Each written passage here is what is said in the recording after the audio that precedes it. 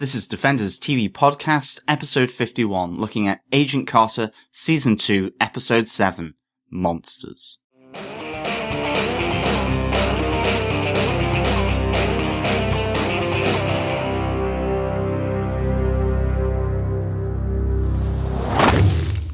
Welcome back, Defenders, to Defenders TV Podcast as we move into our second bicentennial section of podcasts on episode 51.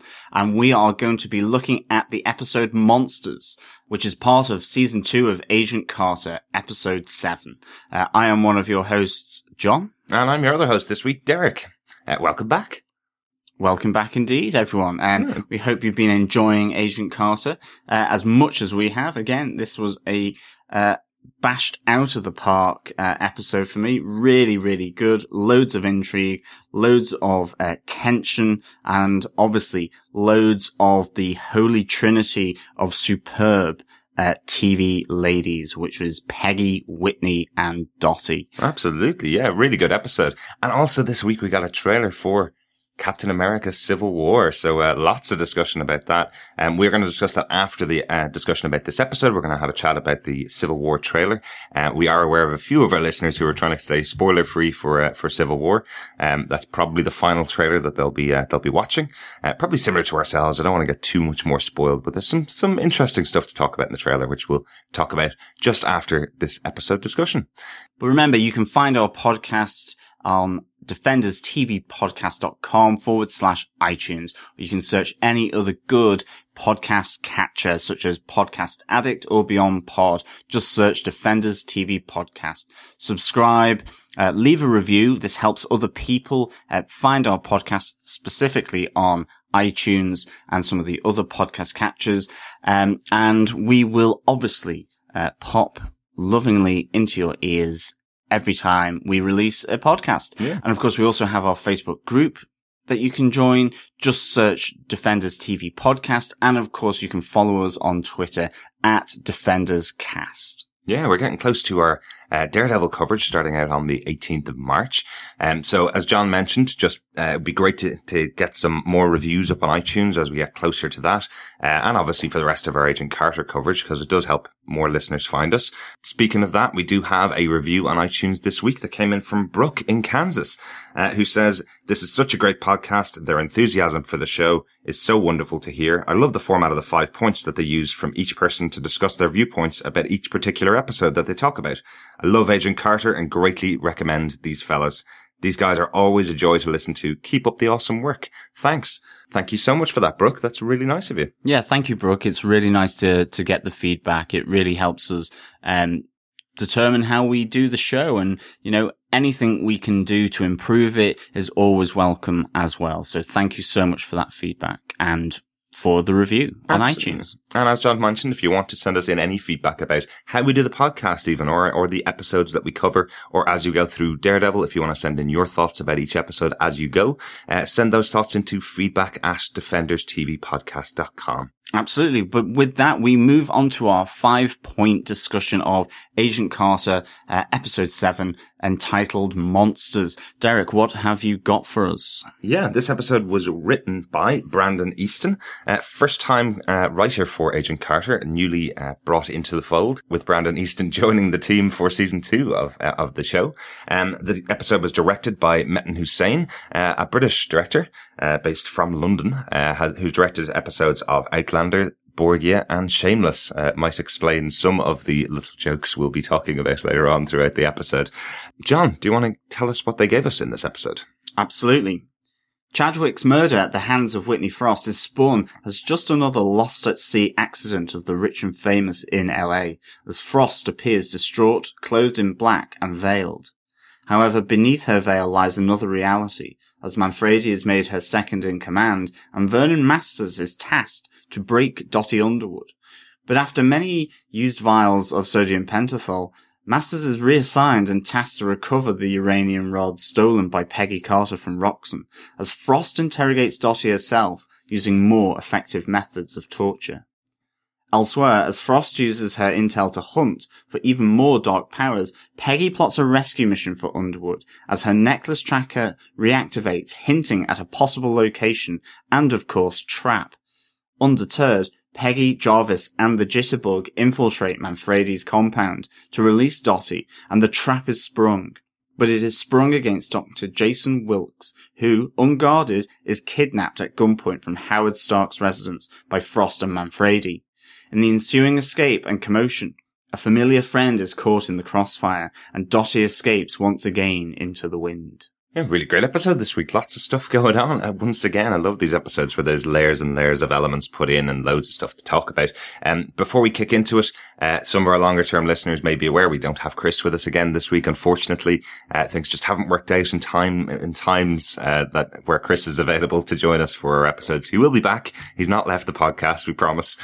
He's just been very busy with work and unfortunately unable to speak this week because he lost his voice due to a lot of work. And there is a serious dose of man flu going around. I am kind of just finished a load of antibiotics from a secondary issue with the man flu that I got, but I mean it's wiped me out for 3 weeks. Absolutely. You may have heard a more muffled sound from me of late. That's probably due to the amount of blocked noses that I've had of late. Aye. But yeah, Chris will be back. Chris will be back. It is only man flu, of course, and we will recover. Absolutely. John, do you want to kick us off with your first point of your 5 for this episode of Agent Carter? Absolutely. I really liked, Vernon Masters in this. There were a couple of elements here that I just thought really expanded his, character. You know, he's kind of come into the SSR, whether in New York, or LA, kind of stomping around, exerting his authority. There's obviously the mentoring role that he's doing with Chief Jack Thompson, and of course, there's his involvement with the Arena Club. But the level of that involvement, I think, kind of really sort of became apparent here, where now there's this connection and relationship with Whitney Frost, where she is ordering him around. You know, let's not forget, this is a high-ranking FBI official of the government being bossed around by an unelected, nefarious body, which now is also being commanded by Whitney Frost, who is infiltrated with this Zero Matter. So this was a really interesting connection. And it does seem to me that Whitney Frost values him as essentially as a pack horse to do the work. He doesn't seem to be in her council. That seems to be left to Manfredi, and she is very much putting her trust into Manfredi, and not Vernon Masters, whereas I think, and from what I can gather, Masters would have been the guy that the Council of Nine would previously have put their trust in. Right. So I thought this was really interesting. And then we also get a bit of backstory as he goes into torturing Dottie. And this I just really liked, in particular with the sodium pentothal truth serum that was being used. And how he just feels that, again, it's that kind of machismo where he feels, because he's a man, that this is going to be easy. And he, you know, starts injecting, Dottie, and she's like, it's like mother's milk. I thought this was really good. It showed the toughness of Dottie. You know, she goes, go on, ask me another question. You're almost there, just almost baiting him. I really, really liked that. And, you know, Vernon Masters kind of makes the point that, you know, he has dealt with women before in an interrogation setting, and he kind of references back to World War II and a concentration camp's officer's wife and trying to get information from her. And I love that Dottie's response is that I'm no Nazi harlot. I've burned myself with a blowtorch. I've pulled out my own teeth, nails, and hair. You know, this truth serum is like mother's milk, as I've said. And she can handle interrogation and torture big time. And I love the fact that, again, Whitney Frost comes in, sees that he is not doing it. He really is not doing it. And she goes, this requires a woman's touch. And that moment where she just strokes his cheek with the back of her hand, his reaction to that, because he doesn't know whether he's suddenly going to get sucked into her body from the zero matter, is just really, really great. It's just lovely and subtle. Loved it. Absolutely loved it. Yeah. I think this was a really nice episode for Vernon Masters and his relationship with the remaining council members, but in particular with Dottie and Whitney Frost. It really shows his character. And he's not the big gun like you think he is when confronted with people who are much more confident about themselves and much more in control of their own destiny. Loved it. Yeah, absolutely. This was also my first point as well, because of it's a great interaction moment between Dottie and Vernon Masters. We learn so much more about him. We think that he's the bureaucrat, really, from the first couple of episodes. We feel that he was kind of standing on the shoulders of other people. What this shows us is that he's done deep interrogation before. He's a pretty brutal kind of character, you know. To be the person that is interrogating or is torturing people to get information out is something that I wasn't expecting behind the Vernon Masters character so far. But I love how Dottie calls it out to him and says, you're trying to be confident and strong. You're trying to show me that you're able to do this. Yet all I can see is fear, because of the blonde haired woman that holds your leash, which I love that Dottie, regardless of the fact that, she doesn't actually know Vernon Masters and how brutal he could be. She's called him out on it immediately. She can see it in his eyes that he's not able to do this, that he is just using the machismo, to kind of carry himself, I suppose. Yeah, lovely scene. Really, really enjoyable. I love the fact that nothing surprised her. You know, he lays out all his tools of torture and she goes, "Oh, how romantic. It's our first date." Like everything he is showing her, everything that he is using to try and intimidate her, she's seen before and it is not phasing her. This was really, really good. Yeah. Great scene. And a great scene then also, as I say, with Whitney and Vernon as well. Absolutely. Absolutely. So Derek, what's your second point then? Yeah. My second point is actually about Jason Wilkes in this episode. Some big changes for Jason, this episode. Which one is he's solid for a large portion of this episode? That's true. Yeah, absolutely. So quite cool that he's got the ability to build a machine, which Whitney Frost calls out is a huge achievement for one person on their own without the support of Isoline that he would have had to work on the Zero Matter. Essentially, Whitney calls out that he is a hugely intelligent guy. But really the scene I'm speaking about is kind of an answer to a question that we had in last week's podcast about what happens to him when he goes into the Wraith world, as we called it. When he phases out of reality and disappears into this Wraith world. It's created a huge change in Jason Wilkes. And the big moment for this is where he's talking to Peggy and Peggy's saying that she's going to go back in and save Dottie Underwood. And his reaction to that is quite visceral. He really cracks. I mean, you see he's under a huge amount of pressure. Absolutely, yeah. Yeah, but it's even more than that. He specifically says to Peggy, let her die. You have the way of flicking the kill switch, taking out Dottie. Why not do it? She's just the villain of the piece, effectively. She's someone that you've wanted to capture. She's someone you want to put in prison. Why don't you just kill her? He says, I'm not talking about just life or death here. I'm talking about something much worse than that, which presumably is effectively the Wraith world, which is kind of like hell, is what it looked like. It looks like he's going to be transported to another location, if he does phase out for the final time.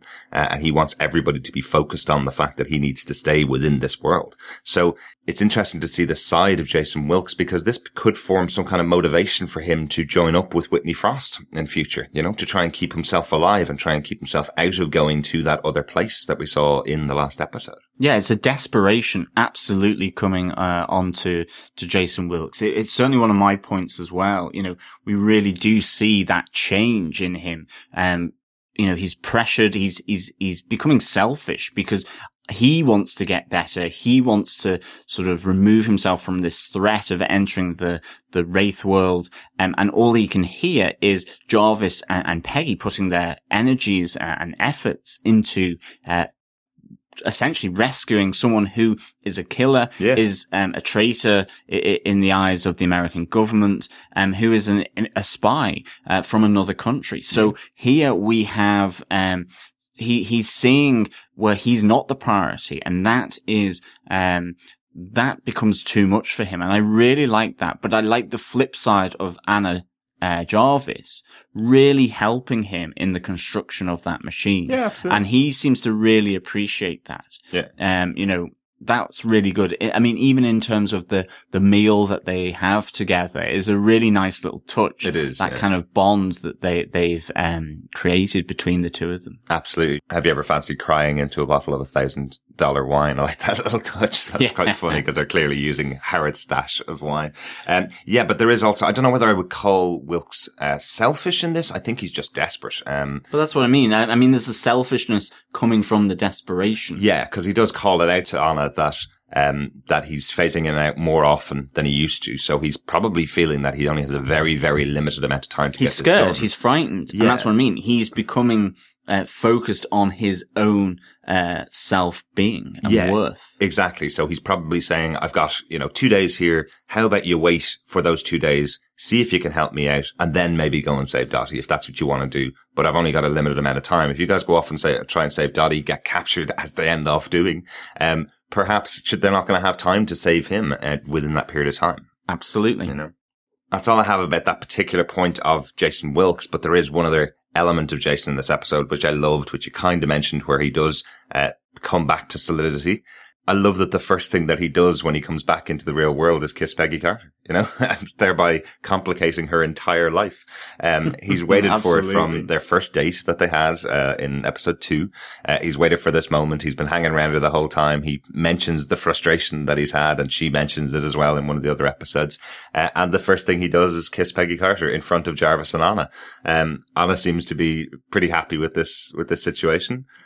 Jarvis calls it out that this has now complicated her entire life. Well, he's kind of got awkward looks. He's kind of like looking around at that particular moment in time. But yeah, he certainly calls it out later. Yeah. And that was really nice. Like, what are the two first things that he does? He kisses the woman that he's been trying to sort of woo before he was infected with the zero matter from the explosion at Isodyne. Mm-hmm. He tries to make that right, and he's also starving. Yeah. I love the fact that, he is absolutely famished, and really hungry. I love as well this contraption that they've built. It just reminds me of 1970s Doctor Who, quite frankly. Very much so. And I don't mean that in a bad way. It's like a modern take on that with all the tubing and the neon purple. Mm-hmm. It just really did look Doctor Who 1970s. I really liked it though. I loved actually that it seemed to reflect the jukebox that's in the laboratory as well. So there's this neon vibe about it, which that kind of fits with that whole 1950s vibe as well. So I really liked this. To me, this was kind of a bit retro and nice actually. Yeah. And certainly as a Doctor Who fan, I could see yes, I could see the hand of the BBC involved in this contraption, and its design. Absolutely. It's funny you mentioned the jukebox. I have to say, ever since Claire Laffer, who was a guest on our show in episode 5, ever since she mentioned the jukebox in Harrod's study, I can't stop noticing it. I definitely want to get one of those as well. Absolutely. But as well, speaking of famished, I am going to segue into Peggy Carter going from famine to feast, as Jarvis mentions later on in the car as they're heading over to rescue Dottie. This was a really nice, lovely scene between the two of them. It really opened up Peggy's vulnerable, intimate side as well, something that you don't see. She very much emotionally will be a closed book, whether that's stiff upper lip British style or whether it's just that she's getting the job done and she's very matter of fact about getting the job done. We know she has feelings for Suzo, we know she has feelings for Wilkes, but she is prepared to subsume them for the job, for the task at hand. And we saw that with Steve Rogers as well. It can hurt her terribly, but she will try and hide that from view. And I loved here that we got that window into the more intimate side of Peggy Carter, and that it's brought about by Jarvis. He probably can tell and realizes that she needs to talk about these. And I love the fact that Jarvis has eavesdropped. He's heard the conversation between Sousa. He's fully up on that. He's trying to fill the silence. So he's whittering on about, everything that's happened. Mm-hmm. And of course, Peggy then applies the brake forcefully, and they have the conversation. And it's a really nice thing that Jarvis says to her, where he says, "You don't understand your allure, Miss Carter." Really, really nice. And she says, "I don't know what to do." We have Peggy, absolutely in two minds. She's obviously still got,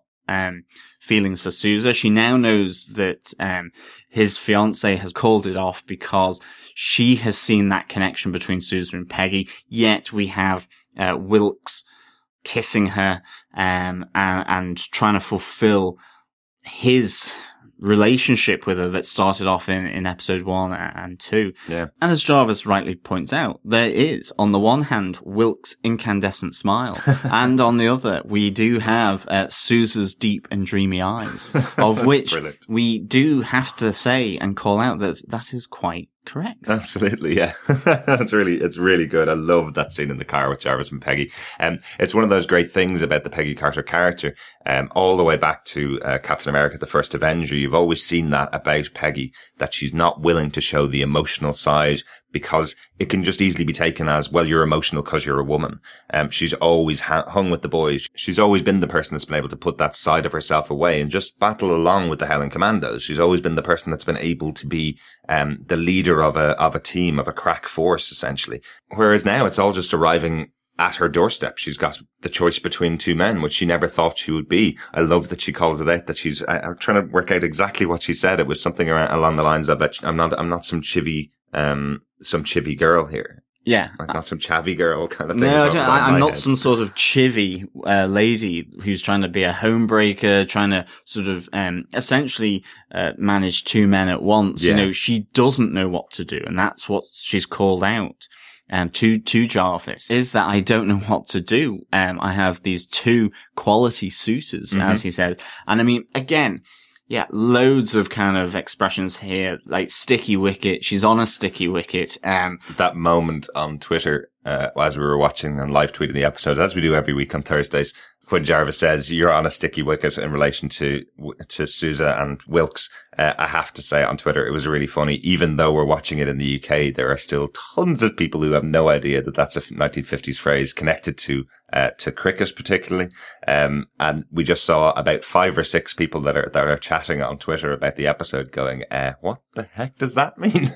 It means it's difficult. Yeah, it exactly. means it's a difficult yeah. situation, again, to do with cricket, which I don't know much about, I must say. You can't dispatch the ball to the boundary or get the runs, because it's a difficult wicket to read. A sticky wicket. Very good. See? So she's got a problem. She can't make the decision. She can't get the ball to the boundary to get the points because she doesn't know what to do. And it's perfect phrase, that you would expect Jarvis at this moment in time, in the 50s to use, in relation to this. So yeah, a lot of Britishisms, I suppose, coming out here, chivvy, all of these kind of things. It's just really, really, good. It really places it in this 50s moment, which is really good. Yeah, absolutely. But Derek, what's your next point? My next point is the sense of humor in this episode. A little risque, this episode, a little more risque than usual, in fact, I think would be the best term for it.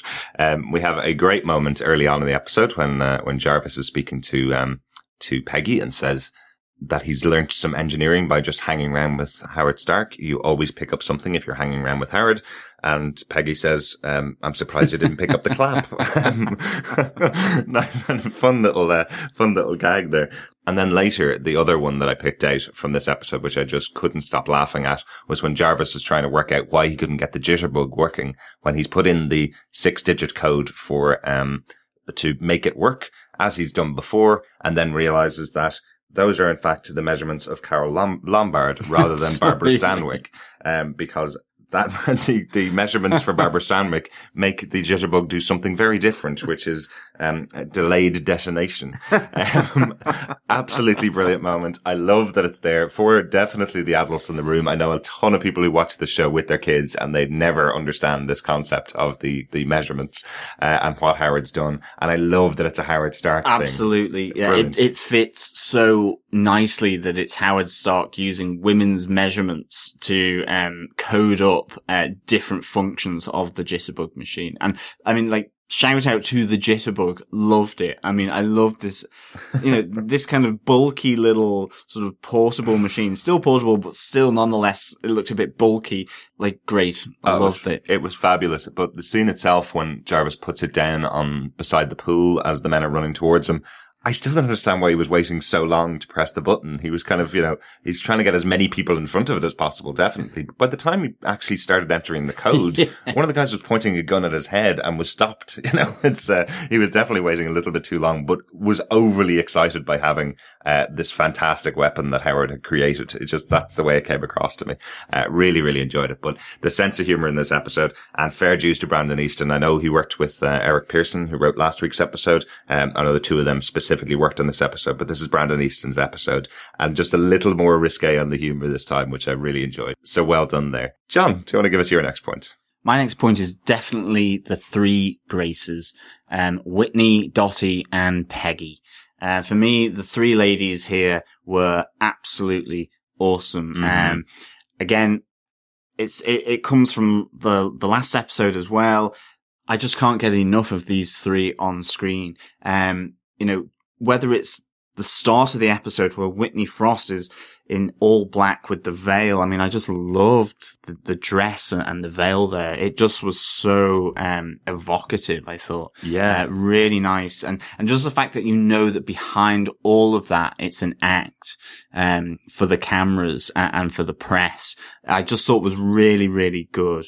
Yeah, she's doing it because she's saying that her husband has died at sea along with the other members of the Arena Club. Essentially, that's the cover story that they've created. Yes, another yachting accident for the rich and famous of LA. Mm-hmm. But I love the fact that I've mentioned this before, this contrast of her kind of porcelain or weak and vulnerability that she has, or she can project. But underneath this then, and this is one of the big highlights for this episode for me, was when she's with Vernon Masters, but in particular with Dottie, where she feigns a sympathy or an empathy with Dottie in the interrogation room. She really kind of makes Dottie kind of believe that, okay, well, I can wrap this one around my finger like I did with Vernon Masters. Yeah. And then she just goes and applies her palm to her face and uses the zero matter to,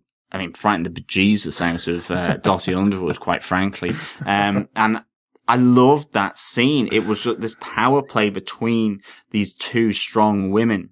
Was awesome. It really, you don't see that very often on TV. The power play is always between the men, or, it's the power play of the man against the woman. This we have a fantastic power play between Dottie and Whitney, of which Whitney, as I say, frightens Dottie to death. And starts the tracker to lay the trap.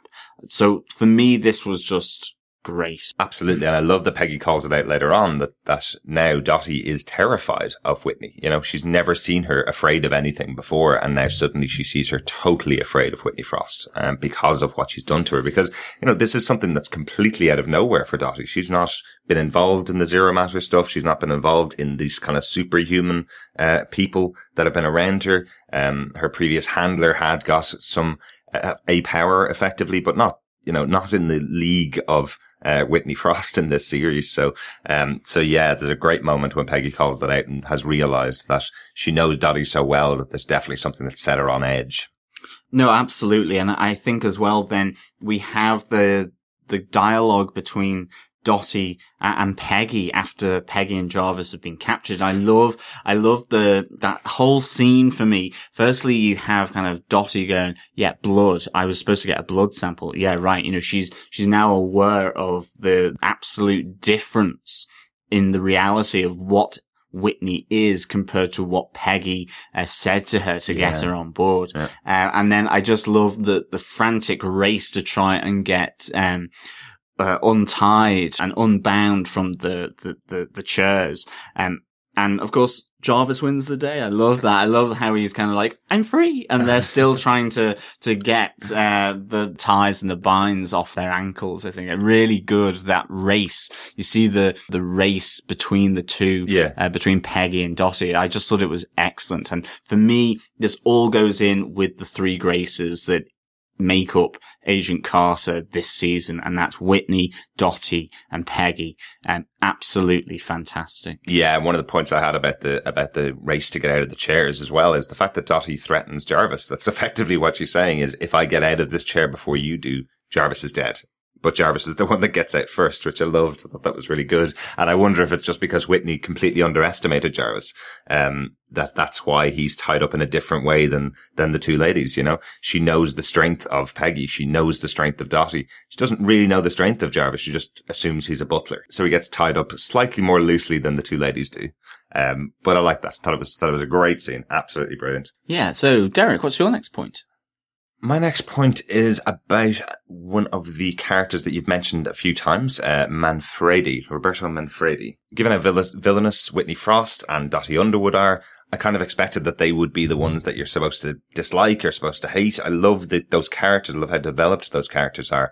Roberto Manfredi comes on the screen for about 2 scenes within this episode, and my skin was crawling with his attitude and with his dealing specifically with Wilkes in this episode. He walks into the room as Whitney Frost is talking to Wilkes, saying to him effectively, yeah, okay, you might be a scientist, but you're just as bad as me. You're a black man in a scientific company. They gave you the chance just to make up the numbers, just the kind of thing they do with women as well. You're nowhere. And then Manfredi walks in and says, oh, Dr. Wilkes, doing the air quotes kind of thing. A black scientist. I've seen everything now. And that moment just sent kind of chills up my spine that there's people like this, or that there were definitely people like this in the 50s that would be looking at a hugely intelligent man directly in his moment almost of triumph. He's created something that has never been created before. Clearly a very intelligent man, and he's being cut down instantly by this thug. As he walks into the room, a great performance by the actor in the role. I must say, because I know he's been in comedies before. He's got a very different style in most shows he's been in before. But there's 2 scenes now that he's been in. One last time we saw him where he killed one of his guards for looking at Whitney Frost the wrong way, and this time now.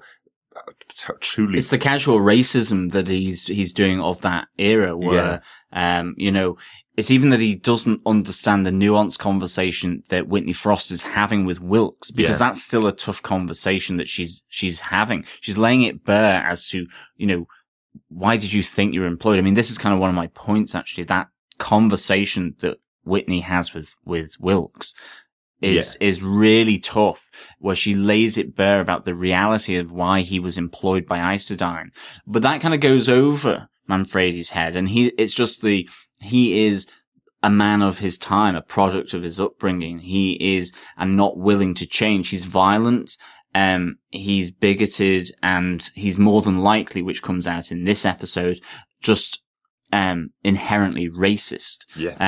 He's he probably would be anti-Semitic. He would be a whole host of other things. You know, so like he's just, he makes your skin crawl because it's inherent, it's his nature in him. And it's that kind of the worst trait of human nature, in a sense, to have those kind of views. Absolutely. And I know we're 7 episodes into the show. I know we're coming into the end game for the series.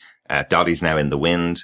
I'm kind of getting that feeling. Yes, I know Whitney Frost is the big villain of the show, but I'm kind of going, I love the character. So I'm kind of hoping they hold on to her. They don't kill her at the end. They put her in prison or something like that. Whereas Manfredi, I want to see him get his just desserts, probably at the hands of Jason Wilkes as he gets more powerful in his use of zero matter. I'm kind of hoping that something will be taken out on Manfredi as we go through the end of the series. So just coming back to the tough conversation, I mean, I thought that was excellent, and it's not just with Wilkes. Whitney calls out Jane Scott as well, the lady in the lake, and she goes, "A woman and a coloured man. Why do you think you were hired by Isodyne? You're easily manipulated. You would be compliant because of the chance that you've been given. But you're also expendable. And I think as well, she teased that kind of reality up to then really make a pitch to Wilkes where she kind of says, this is why I'm doing this. This is why I'm trying to use zero matter for people like you and me who haven't been given this opportunity, to become equal, to show the world that just because I'm a woman, just because Jane Scott was a woman, or because you're a black man, that you are no weaker, you're no different or more or less successful than any other person if we can use this zero matter. Now, it's intriguing to see what she still wants to do with it. I mean, it's just simply at this moment in time, are those lofty goals really her goal? Or is it simply a goal of zero matter, to open up these fissures again so that the zero matter can go back through the fissure to where it came from? Or is the direction of travel going to be the other way, to bring this dark force into the human realm? Yeah, absolutely. Great scene, definitely. And I also loved, just a little point, I also loved what happens when Whitney tries to use the zero matter on Wilkes, and the connection between the two the zero matter inside Wilkes and the zero matter inside Whitney, showing that Wilkes, even though he doesn't know it, is just as strong and as powerful as Whitney. A great moment, really, really enjoyable. And I'm absolutely convinced, in fact, that we're going to see more of that in the next and final 3 episodes. That was really cool because, again, it plays into what you were saying about maybe Wilkes becomes so desperate that he's willing to join forces with Whitney, that there's almost a kindred spirit, because that's the way I kind of felt Whitney saw him at that moment where she realized that he could combat her. It was, you're like me, that kindred spirit element, that connection between the two. And so I wonder, will Wilkes move increasingly through Whitney now? I mean, it's an interesting thing that could happen. Yeah. Whether it does or not, I can't wait to find out. Yeah, absolutely. That's kind of my points on it. John, do you have a final point? Yeah, I've got one final point, and that's really Sousa and Vernon. Vernon comes in here and essentially relieves Sousa as the chief of the LA SSR branch, and also presumably sends in those heavies to beat him up. Or, I was trying to think, are those heavies from Vernon or Manfredi's? I mean, I wasn't entirely sure, but I assume it's Vernon's. I think the direction is given by Vernon. Yeah. But they probably are Manfredi's men. Yeah. But I kind of really just, that to and fro between Vernon and Sousa, where Sousa's trying to kind of resist him to go after the uranium rods that he, along with Peggy, had stolen from the Roxxon facility. But now, Vernon just essentially sidelines him. He puts him to one side, and that's it. Yeah. He beats him up and strips him of his rank in the SSR at this moment in time, puts it on hold.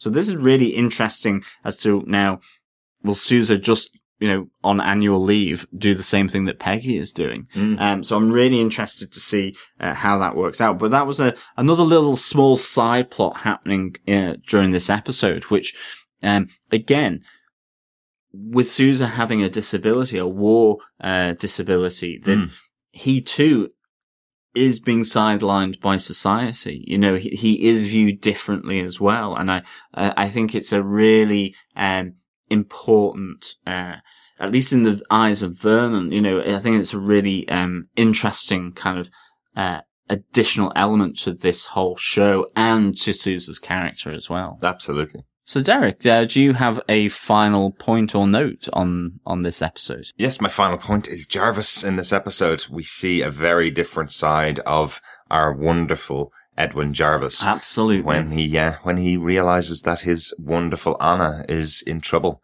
It's the big thing, really, isn't it? It's just like Jarvis switches on a dime, becomes the all-action hero Jarvis, uses the jitterbug to knock out one of Manfredi's thugs at the compound, picks up the gun and is like, come on, we have to go and save my wife and stop anything bad happening. Yeah, it's very much how he shuts down the conversation between Peggy and Dottie as well. It's just the reaction to him where he's just going, just shut up, we don't have time for this, we must save Anna, I don't care what you guys have between you kind of thing.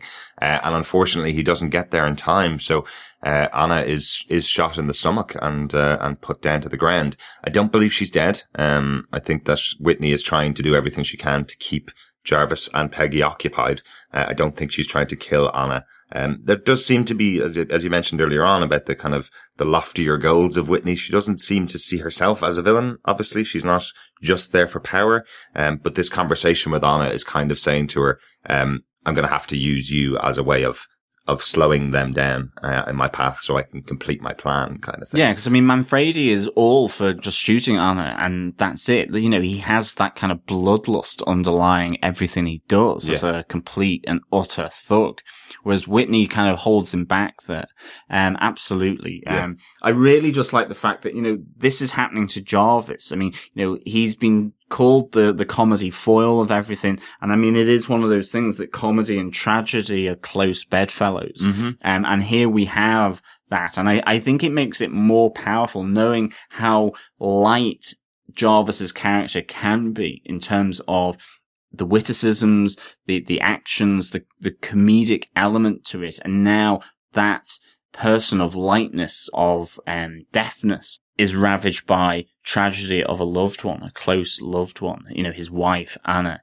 So this is really, really good kind of contrast for Jarvis's character and one that really adds to it, I think. Yeah, absolutely. And I suppose the fact that it was called out that Anna needs to let him have his moments of excitement and adventure. I don't think it's ever crossed his mind that she could be in danger. By him going off and doing these adventures with Peggy, he was putting himself in danger and Anna's letting him go and do it. And that's fine. And he's kind of, understanding now that she's not able to accept that he may not come back from one of these missions with Peggy. While he was in the army, she obviously does see him as her husband and doesn't want to lose him just because she's going off on these adventures with Peggy. But I don't think it ever crossed his mind that Anna would be in danger, and I like that it's called out here. I like that he's suddenly been confronted with actually the real the reality of what they do, that it can affect those close to home. Yeah. Absolutely. Yeah. I think it's a nice bookend to what Anna was feeling in the last episode, where Jarvis goes off to the arena club to try and get the vial of zero matter from Whitney Frost. She suddenly becomes concerned about his safety, where he's looking for a gun and for, a cane with a sword in it. And she has that slight element of doubt that everything he's doing is not safe and that he could get harmed. And now in that moment where he realizes that the trap is sprung against Wilkes, he realizes that his wife is in danger as well and rushes off. And I love that kind of bookending of these characters who, is just so good. Yeah, absolutely. Overall, that's all of my points. Any other notes or points for you, John? No, I think I've covered everything that I wanted to, yeah. So, Derek, do you defend this episode of Agent Carter? I really do. A little bit of a darker episode. I think overall we're left at the end of this episode with Anna Jarvis shot, with Sousa deposed in his position and effectively beaten in his own home. Dottie's escaped now. She's in the wind. And obviously Peggy and Jarvis are now stuck in the hospital with Anna. Peggy's not fully back to full health, as we see throughout this episode. She's still not back to full health from when she was attacked by Whitney Frost. So things aren't looking great for the team, but that makes a great episode. There's also some great humor within the episode, as I mentioned, really good interplay between the characters that we see. We see a much darker side of Vernon Masters in here. So a really good kind of midway point is a little after the midway, but a really good midway point kind of leading into the last 3 episodes of this season. I absolutely defend this episode. And John, do you defend this episode of Agent Carter? I do. I really do defend this episode of Agent Carter, and I have to be kind of a bit cautious about my ranking here because I am just absolutely in the groove and loving this show at the moment. It offers everything up to me in comedy, tragedy, great characterization, standalone episodes, but all moving into a nice single through storyline as well. Yeah. For me, this is like one of my favorite shows on TV at the moment. And that is why I'm giving this episode 4.5 jitterbugs out of 5. It has the comedy and tragedy element with Jarvis and Anna. It's got these 3 amazing actresses or actors in the 3 Graces that I'm calling them, Dottie, Peggy, and Whitney. Mm-hmm. And just the whole interaction and scenes that they have together or individually are absolutely excellent. We have this real intimate moment with Peggy between her and a conversation between her and Jarvis, which is just a really nice little insight into the character. We have the rescue of Dottie and it being questioned by Wilkes. We have Wilkes being kidnapped and Anna being shot. So much going on. Yeah. And at the same time, we have more development of Vernon Masters, and we see the Sousa storyline really taking a different turn than I was expecting. I mean, I almost wasn't expecting to see as much of Sousa in this episode than what we got, and it'll be interesting now to see how that plays out in the next episode. And Dottie is once again free in the wind.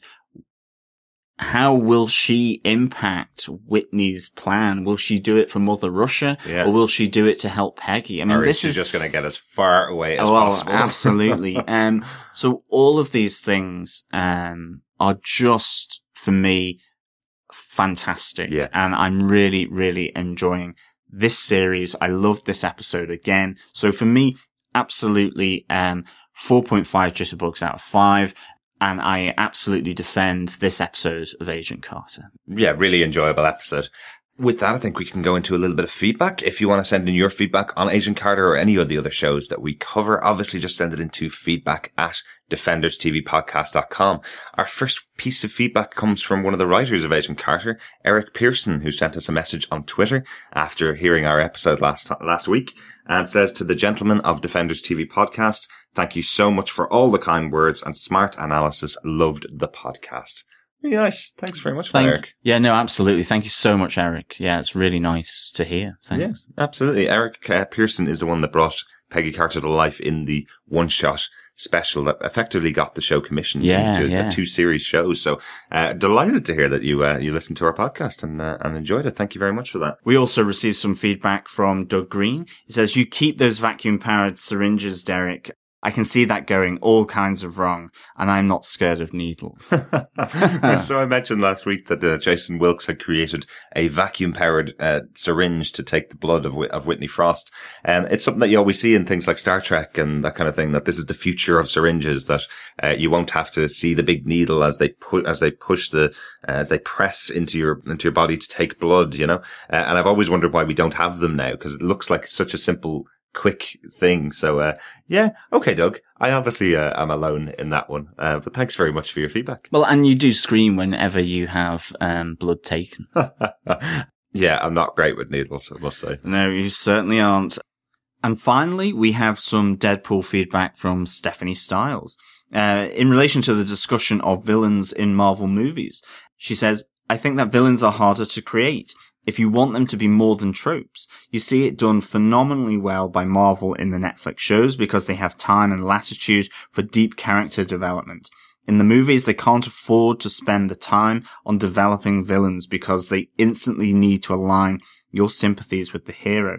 A truly good villain, see the Purple Man, Kingpin from the Marvel Netflix shows, also elicits sympathy from the audience. In a 2-hour film, that would break up the momentum in the hero's usually accelerated journey. Absolutely. I think it is difficult to get baddies, villains in films right. I think normally they're done maybe over the course of a number of sequels. If you think of, say, Darth Vader in the Star Wars trilogy. Yeah. The original trilogy, you know, he goes obviously from real bad guy to really seeing that he wasn't always that way, and you get that sympathy. Or you have the alternate where someone like the Joker in the Batman films has so much history, is so well known that there's almost a shorthand to everything surrounding the Joker that he can then be introduced into a film almost with a minimum of fuss. Whereas if you're starting to generate new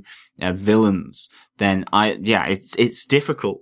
But it can be done if you can do it either by shorthand or maybe over a sequence of films. But I would completely agree. I think good villains always have a side which should resonate with the audience, or at least show some kind of sympathy. That idea of the light side and the dark side, I suppose, it is a truly important piece to the villain. Absolutely. Yeah, and very difficult to do, as we did mention in our Deadpool coverage. While we were talking about a comedy film, we just were mentioning the fact that the villain of that movie was almost completely cut out of it. It's kind of the only scenes that he had on screen were ones that he shared with Deadpool, where Deadpool got most of the dialogue and he just was there to punch him, basically. So not a huge criticism of the Deadpool movie as such, but just a kind of a discussion that we had about all of the Marvel films overall, that the villains tend to be a little bit more underdeveloped than we see in the wonderful TV shows that we've been covering. So thanks very much for that feedback, Stephanie. Yeah, absolutely. Thank you so much, Stephanie. And remember, please keep sending in your feedback, as Derek said at the beginning, to feedback@defenderstvpodcast.com. And we will air that on our episodes of Defenders TV Podcast. Yeah. I think with that, it's on to the Civil War trailer. Yeah, we had tons of stuff happen this week, but we will just focus on the Civil War trailer. But first off, we had the Daredevil premiere happened in Paris this week for Europe. The Daredevil premiere happened in New York for the American coverage. So lots of interviews with the cast and people behind the show, which is really interesting to watch before we get to see the episodes from the 18th of March. And then another quick announcement before we get into Civil War. We now have a date for Luke Cage. And absolutely. When he's coming to Netflix. September. Yeah, not Sweet Christmas. It'll be the 30th of September when we get all 13 episodes of the Luke Cage TV show, the third of our Defenders joining the team over on Netflix. So excited to see what they're going to be doing with Luke Cage. Yeah, sweet September. Absolutely. And just before New York Comic Con in early October. So will there be a Luke Cage kind of little aspect to the Marvel panels at New York Comic Con? Mm-hmm. And when I say that, I mean more likely to bring in Iron Fist, possibly. I know. I'm hoping for an Iron Fist Luke Cage panel at New York Comic Con. It'd be great, wouldn't it? Me too. And certainly now knowing that Jessica Jones season 2 is going to happen, we may even know at that stage whether there is a season 3 of Daredevil, possibly. I mean, it's mind-blowing what could actually happen at New York Comic Con this year in relation to the Marvel Netflix shows. We are crossing our fingers that we'll get tickets and go along for our third year running to New York Comic Con. Absolutely. I think it was on our Facebook group when Ronaldo there had said that, Jeff Loeb was saying how there were 10 shows in the mix here, including Agents of S.H.I.E.L.D., Agent Carter, possibly if it gets renewed. So, there's so many different shows that could be happening that are Marvel related. So it's excellent to see what comes out of the ether. But I'm looking forward to a Iron Fist, Luke Cage kind of bromance going on at New York Comic Con this year. Absolutely. And finally, the big one for this week is the Civil War trailer came out. Captain America Civil War, the third in the trilogy of Captain America films. The trailer came out this week. First off, John, what did you think of the trailer? Really, really liked it. I think it's built on all the other trailers previously and the Super Bowl spot as well. The whole united we stand, divided we fall aspect to this this movie. I loved it. So as we go in for the discussion of the Captain America Civil War trailer, there will be some spoilers probably coming out of what we're talking about. Not too many, because we obviously haven't seen it. Neither has anybody else in the world, luckily. Yeah, it's theories. It's fan theories. So, I mean, let's see what happens. Will they come true, or will they just be absolute random and wild speculation? Like our usual exactly. thoughts on what might happen in the future. But if you want to stick with us, we'll be going through those thoughts. If not, we will talk to you next week for the next Agent Carter podcast. Absolutely. So, Derek, what are your thoughts on this new trailer? I really, really enjoyed it, just because it's a trailer, but it is probably the last big trailer we're going to see, and had some of the big reveals that we were looking forward to the whole time. Obviously cannot continue without mentioning the introduction of our friendly neighborhood Spider-Man. I thought that was fantastic. I loved, firstly, that Iron Man, Tony Stark, has already got a nickname for him. He's calling him Underoos, which is a nice little joke on the fact that he's the only one wearing a full head to toe costume. I also like the fact that Marvel have made the decision to animate the eyes of Spider-Man. So to give him a little bit more feeling, or a little bit more, acting ability within being behind. It's like mask. The eyes with Deadpool. It just gives an idea, or helps with the expression of what they're feeling: anger, happiness, tragedy, sorrow, all that kind of stuff. Exactly. There is a bit of speculation out there that they are animated because Tony Stark has used some of his technology to develop this suit for Spider-Man, much like in the comic books. This is the reason that he's on the side of Tony Stark, because Tony's developed a great new suit for him and explained to him why this act, that's the Registration Act that's being enacted, is right for Spider-Man to be on the right side of, I suppose. I don't know how much we're going to see Spider-Man in the movie, but I do like that this is possibly a nod to the fact that Tony is using his technology to help out Peter Parker. Yeah, I think that was a nod or a shout out on our Facebook page as well from David Wang, who wondered whether Stark Tech was involved in the Spidey suit. So yeah, it'd be interesting to see. Fantastic little entrance there of Spider-Man. Really intrigued to see how much of Spider-Man we get in this film. For me as well, I loved the Winter Soldier again. We see definitely, him firing a gun at Stark's face. That was in one of the earlier trailers.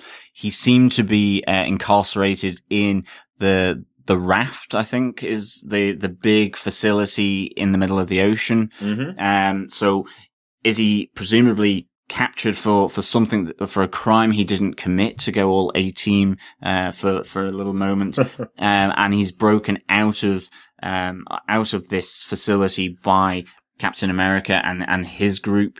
And we do also see, I think maybe it's just editing, but does Winter Soldier shoot down Iron Patriot? That is possible. Yeah. It looked like it from the trailer, but obviously it could simply be, some editing here. So really, really liked that. And I kind of really liked, that Tony Stark's, dialogue of, "I want to punch you in your perfect white teeth." I'm glad that was put into context, actually, where, Captain America is kind of saying, if I think that or feel that something's heading south, I have to respond to that. I can't just simply say, no. And, we have that great scene where New York, Sokovia, and Washington DC are all called out by General Ross. Yeah. And returning from the Incredible Hulk. That's quite cool. Yeah. It's really, really good. I love the expression on Falcon's face, he kind of seems to get affected by it, certainly. And so does Scarlet Witch when he mentions Sokovia, obviously where her brother was killed. Yeah. So that was a really nice little scene, I think, that put, things into context for this movie, and probably, forms the genesis of the Civil War. Yeah. What's so civil about war anyway, as Guns N' Roses says. Very true, very true. Just two other little things that I wanted to mention. Absolutely loved, and I think a couple of our listeners had their minds blown by the inclusion of a great moment where Hawkeye uses one of his arrows loaded up with Ant-Man in his small size on top of it. Very, very, very famous comic book cover and moment between those two former Avengers. Fantastic. That was cool. That was very cool. And one of the other great moments as well is Scarlet Witch versus Vision. Vision was the all-powerful character in Age of Ultron. Cool.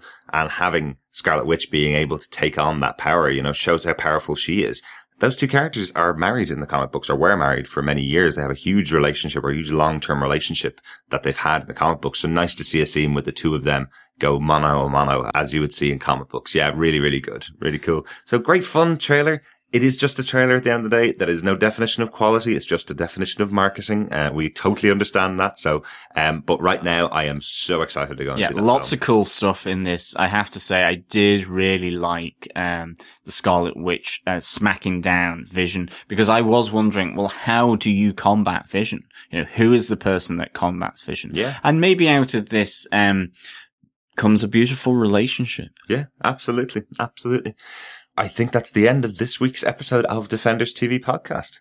Of course. And we will be here next week with another episode of Agent Carter. And of course, the start of our Daredevil Season 2 coverage. Oh, I can't wait. As it lands in one nice meaty lump on the 18th of March, courtesy of Netflix, as it's distributed globally in one shot. It's like takeout coming and being delivered to your door. We will obviously be getting it around 8 a.m. In Ireland and the UK. Yeah. It will be 9 a.m. for Europe, the rest of Europe, and of course it will be slightly earlier in the evening or nighttime in the US, obviously being 5 hours or plus behind UK and Ireland time-wise. So we will hopefully have... Other time zones are available. But yeah. Yes, so I'm time zoning it to the max here. Right. But we will have an event. People in Asia will have, of course, watched the entire 13 episodes by the time we get to it. No, they will not, because it's exactly the same time worldwide. I know, that's being I'm released. joking. For us, it's 8 a.m., which works out really well. We do have the day off. We will be podcasting about the first episode on day one of release. We will have a mega hangover from St. Patrick's Day. True. So if we slur our words, if we pass out mid-podcast, then we will still be here podcasting away, fighting through it. Absolutely, absolutely. Looking forward to getting back to the Netflix universe, but still we will be here with our Agent Carter podcast. Make sure you subscribe to the podcast on iTunes at defenderstvpodcast.com/iTunes. It'll take you directly to the link to subscribe.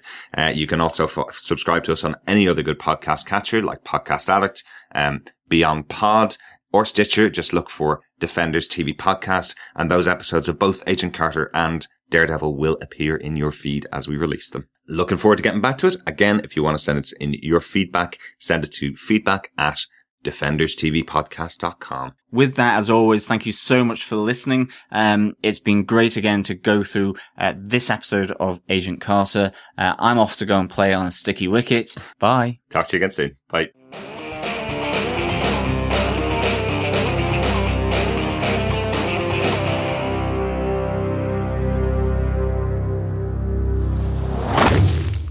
Hi, this is Derek, just back for a little post-credit comment.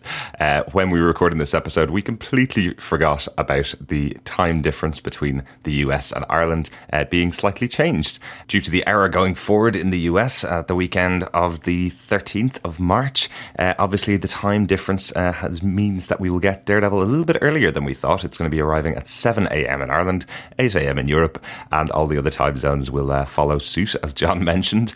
But unfortunately, we hadn't got that piece of knowledge before we recorded the episode. But but anyway, we will be back with our first episode of Daredevil Season 2 next Friday, the 18th of March. Looking forward to talking about it then. Bye. This has been a Flickering Myth Podcast Network production. For more information, head over to flickeringmyth.com for more shows like it. Find this show in iTunes by searching for the podcast name, and head over to youtube.com/Flickering Myth to subscribe to the Flickering Myth movie show.